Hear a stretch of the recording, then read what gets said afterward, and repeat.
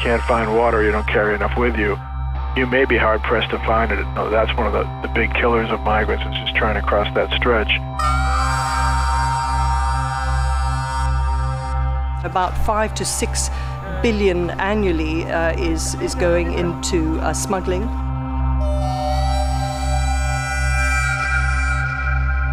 So far this year, one person has died for every 42 crossing from North Africa to Italy.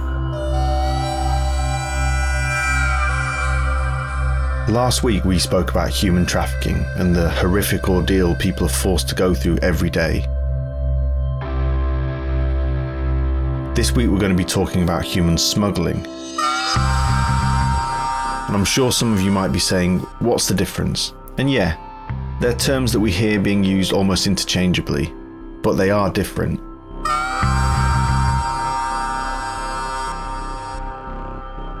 To oversimplify this, those who are trafficked are often coerced, exploited or enslaved, whereas those who are smuggled have entered into a consensual relationship with their smugglers and they are free at the end of their journey. Of course, as I said, this is oversimplifying it and it doesn't take into account the danger, potential abuse, and indeed those who do use the services of smugglers can sometimes end up being trafficked.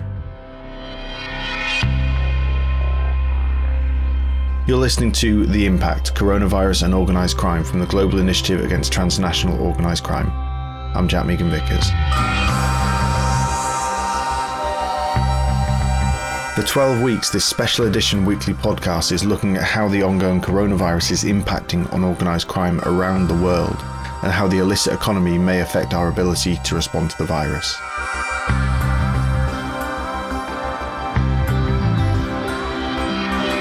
The US is the worst hit country in the world for coronavirus. At the time of recording, over 55,000 people have died from the illness. Over recent years, much has been made of the migrants travelling to the US from Central American countries. But with the situation in the US right now, is COVID making migrants consider returning home to Central America? And are they using the service of smugglers to do so? Ana Castro is the coordinator for Central America at the Global Initiative Against Transnational Organised Crime. Some are returning home. In Guatemala, there are at least 20 blind crossings between Quiché and Mexico, where hundreds of migrants cross, not going to the United States, but returning to their country of origin. They can travel independently, but others do not. Yesterday, I talked to a friend of mine that lives in California. I asked him, how you doing? What impact did COVID-19 had on your work? And he said, well, I do find work. I don't want to go back. And he doesn't know if any of his friends want to come back also. He had a very clear plan. He wants to pay his debts, his house, and have enough money to return. And when he does return, this is a very interesting thing. He said that he wanted to return mojado. Now that means that he wants to come back illegally. And he doesn't think he will need a smuggler, but if he does, he would pay if necessary. Many countries around the world have granted border forces with additional emergency powers. Have we seen an increased securitization of land borders in Central America? Yes. There are two examples. Costa Rica announced the increase of police presence on the border with Nicaragua to prevent the entry of illegal immigrants. And in El Salvador, President Bukele has a more aggressive stand. He sent 2,000 soldiers to guard 142 blind spots to enter Mexico and announced that any person that is detected trying to enter El Salvador through a blind spot will be taken to prison. How has this increased border security impacted how human smugglers are working in Central America? Despite the fact that all Central America, except for Nicaragua, have closed their borders, this does not mean that cross-border migration has stopped. Smugglers continue to operate. There are a lot of blind spots in Central America. One of them is River Suchuate, located at the border of San Marcos, Guatemala, and Mexico. This river is witness of daily irregular crossings, where it is harder to cross people use smugglers. We are already hearing that some smugglers are profiting from the need of people to cross scrutinized borders. In El Salvador, for example, it was reported that smugglers charge travelers up to $200 for illegally crossing the Huascoran River, which runs between Honduras and El Salvador, and this was happening after quarantine was decreed in El Salvador. How have attitudes towards migrants changed during this pandemic? They have changed significantly because within a country, communities also have put in place restrictions in mobility. In Guatemala, for example, deported immigrants from the United States that lived in Quetzaltenango can't go back home until they spend their quarantine time in the shelters built by the central government. And in Santa Catalina, Palopó, Sololá, Guatemala also, neighbors organized and tried to attack a returned Guatemalan, even though he carried a medical certificate with the negative result of COVID-19. Now, it is important to know that he has the right not to make public, but it appears necessary to avoid further rejections or attacks.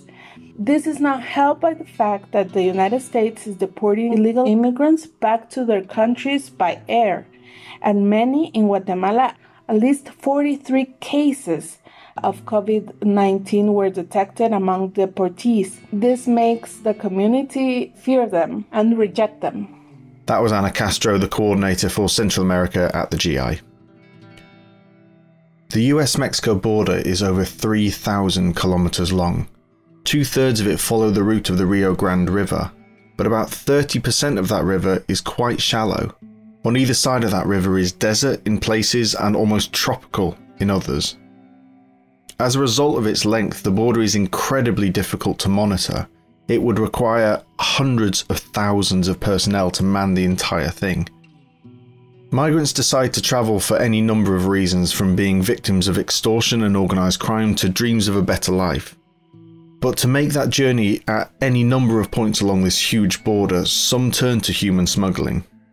So in the short term, how will COVID countermeasures affect human smuggling dynamics within Mexico?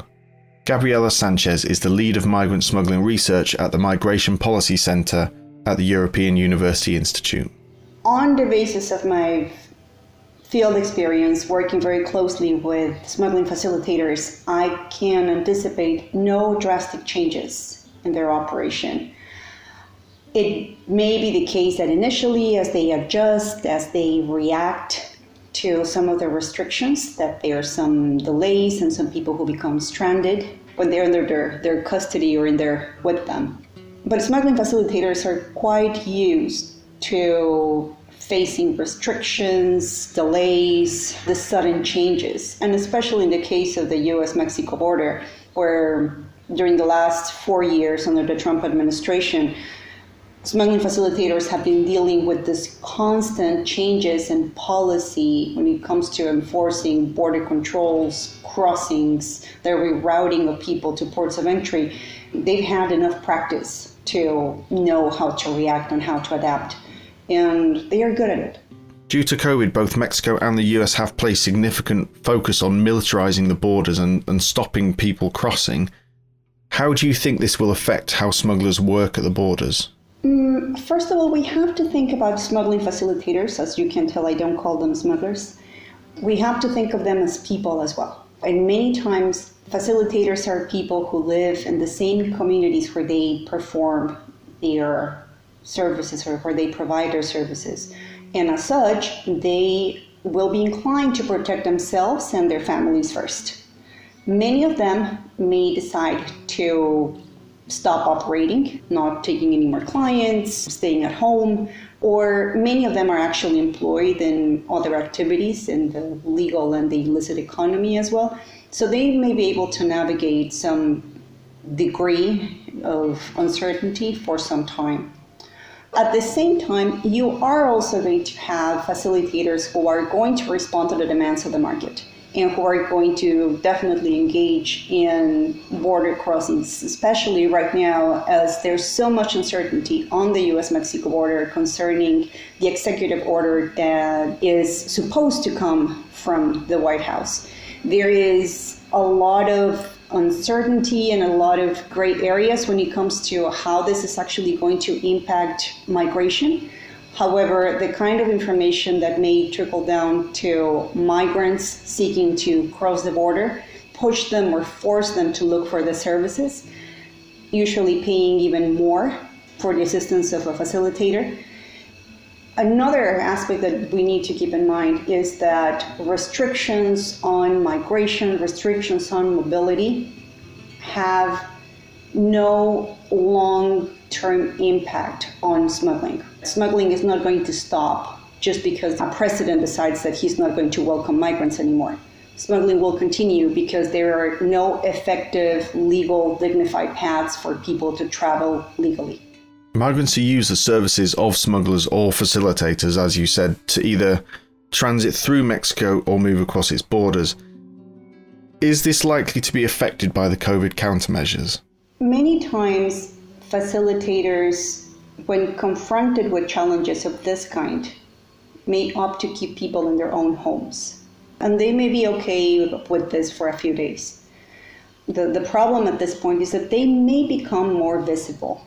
And especially as people are traveling through Mexico, authorities may also be more inclined to engage in extortion, asking for bribes if they are able to detect some of these transits. At the same time, I wouldn't be surprised if you run into facilitators who tell you there's really not a lot of surveillance. Everybody's very worried and scared that they may get the virus, and we were able to cross right away. And how do you think COVID will affect the demand for smuggling services in Mexico? Do you think there'll be any change? Most of the migrants who are traveling through Mexico at this time come from Central, South America.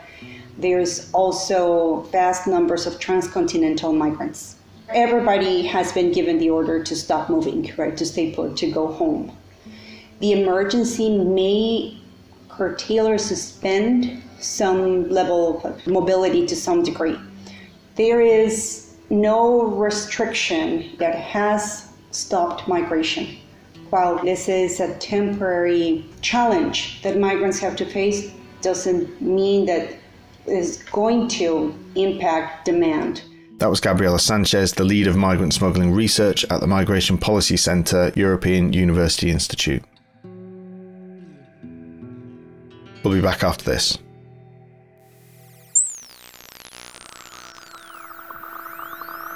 There is plenty more to come in the show, so stay with us. I'd just like to take this moment to say that the Global Initiative Against Transnational Organised Crime are across social media. Just search for the Global Initiative and you'll find us. You can also visit our website, which is www.globalinitiative.net, where you can find in-depth reports and analysis in subjects as far-ranging as ISIS antiquities trafficking in Iraq, to human smuggling, to wildlife crime, as well as the latest COVID crime watch. Let's get back to the show.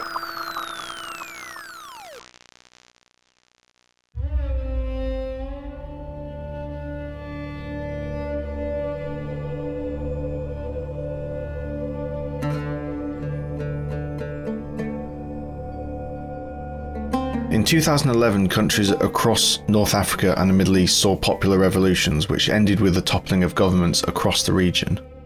One of those that fell was the Libyan dictator Colonel Gaddafi. Since then, the country has descended into sectarian violence, with competing groups vying for power with one another. Over the preceding years, as instability and violence wreaked havoc on the country, unprecedented numbers of migrants turned to human smugglers to get them across to Europe. An estimated 150,000 attempted the crossing each year between 2014 and 2017. Prior to the revolution of 2011, the country already had a significant black economy, but like the rest of the country, it became fragmented and changed. The competing militias along the coastal areas took control of human smuggling. But by 2017, this had changed again. The militias had taken a step back, and the smaller gangs who operated in a more clandestine way took over the illicit trade.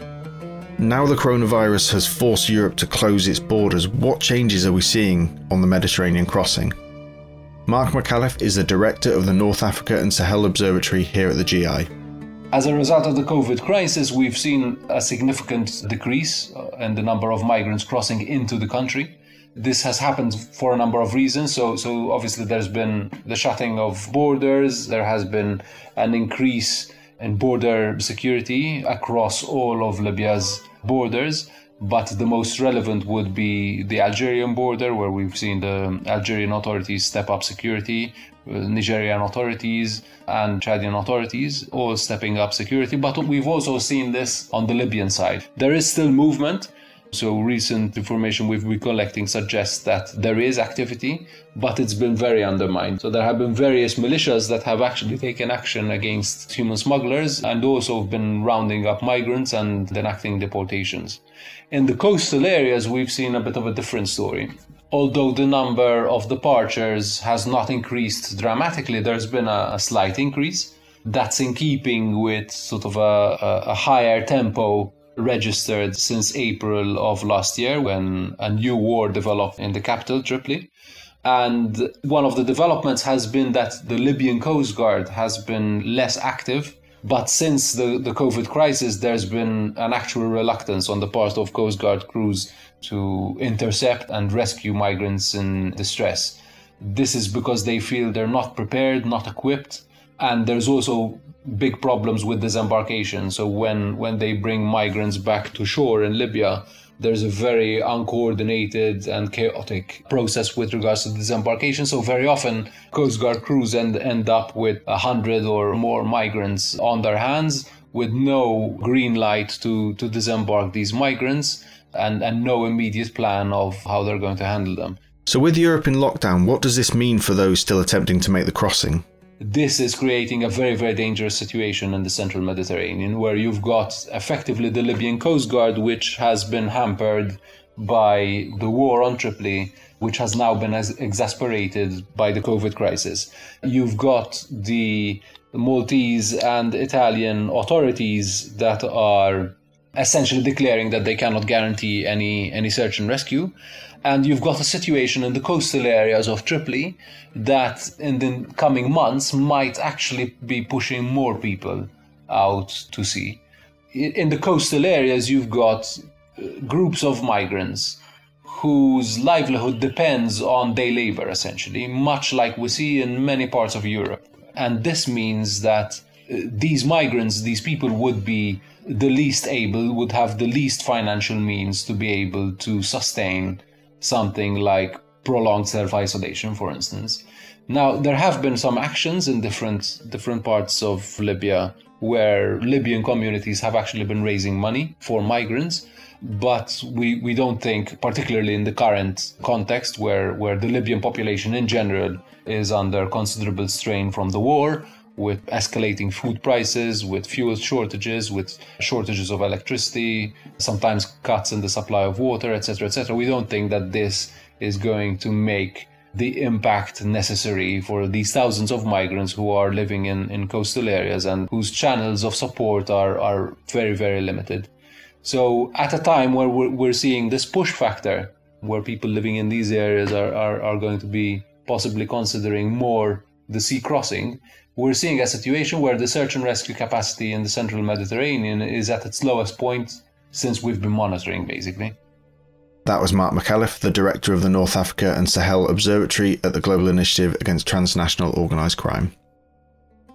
So from the predominant focus of the coastal region into the desert, now we're looking further down the smuggling routes in the Sahel-Sahara region, which covers Mali, Niger, Chad, southern Algeria, southern Libya and Darfur. This is a region with a long history of illicit trades, from arms to drugs and from counterfeit pharmaceuticals to human smuggling. And as we heard earlier, the collapse of the Libyan state in the early 2010s created ripe conditions for an expansion of the transnational human smuggling network, connecting North Africa and the Sahel region like never before. Although this trade has contracted in the last couple of years, it's still a well-trodden path. But with closures of official border points, how is that impacting smuggling dynamics such as routes in Niger? Alexandra Bish is an analyst at the Global Initiative Against Transnational Organised Crime, specialising in migrant smuggling dynamics in the Sahel. We've already received some reports from smugglers in Agadez saying that they have adapted the routes that they take to respond to measures that were taken by Libyan militias who are patrolling the borders. So, in late March, there have been a number of interceptions made by Libyan Tebu militias who are trying to stop migrants coming in from Niger in order to stop the spread of the pandemic.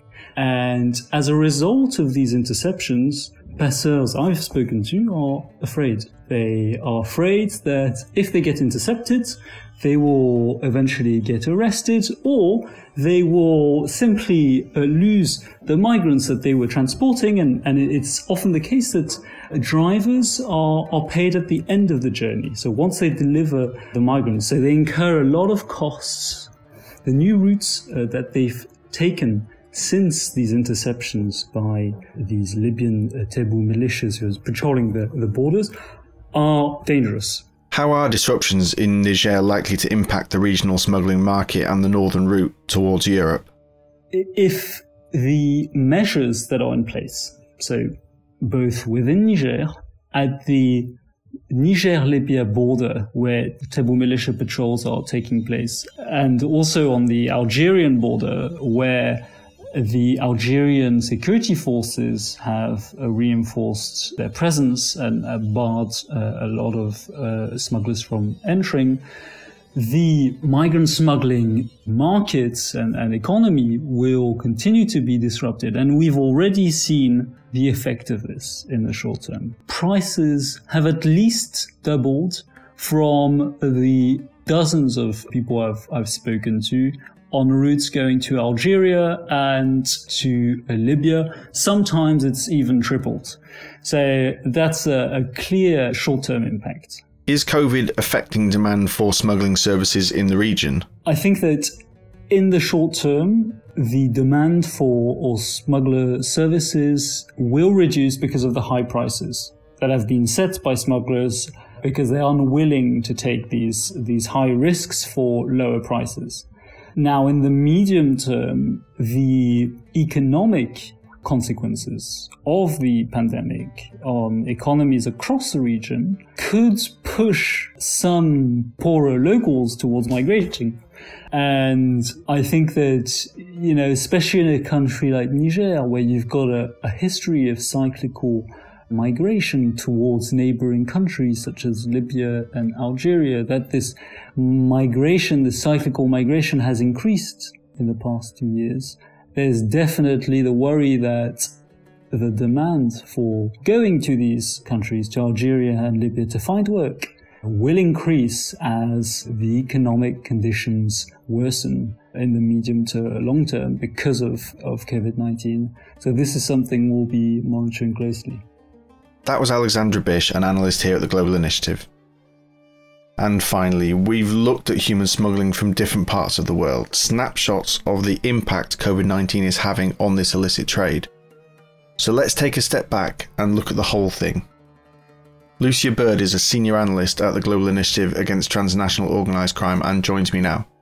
Lucia, do we have a global sense of what is happening in the smuggling market? Well, clearly each region is different, but we can track some overall trends. So in the immediate term, we're seeing a temporary decrease in smuggling activity due to both movement restrictions imposed by the state, but also the fear of contagion among smugglers themselves and the local community. We're seeing some changes in routes.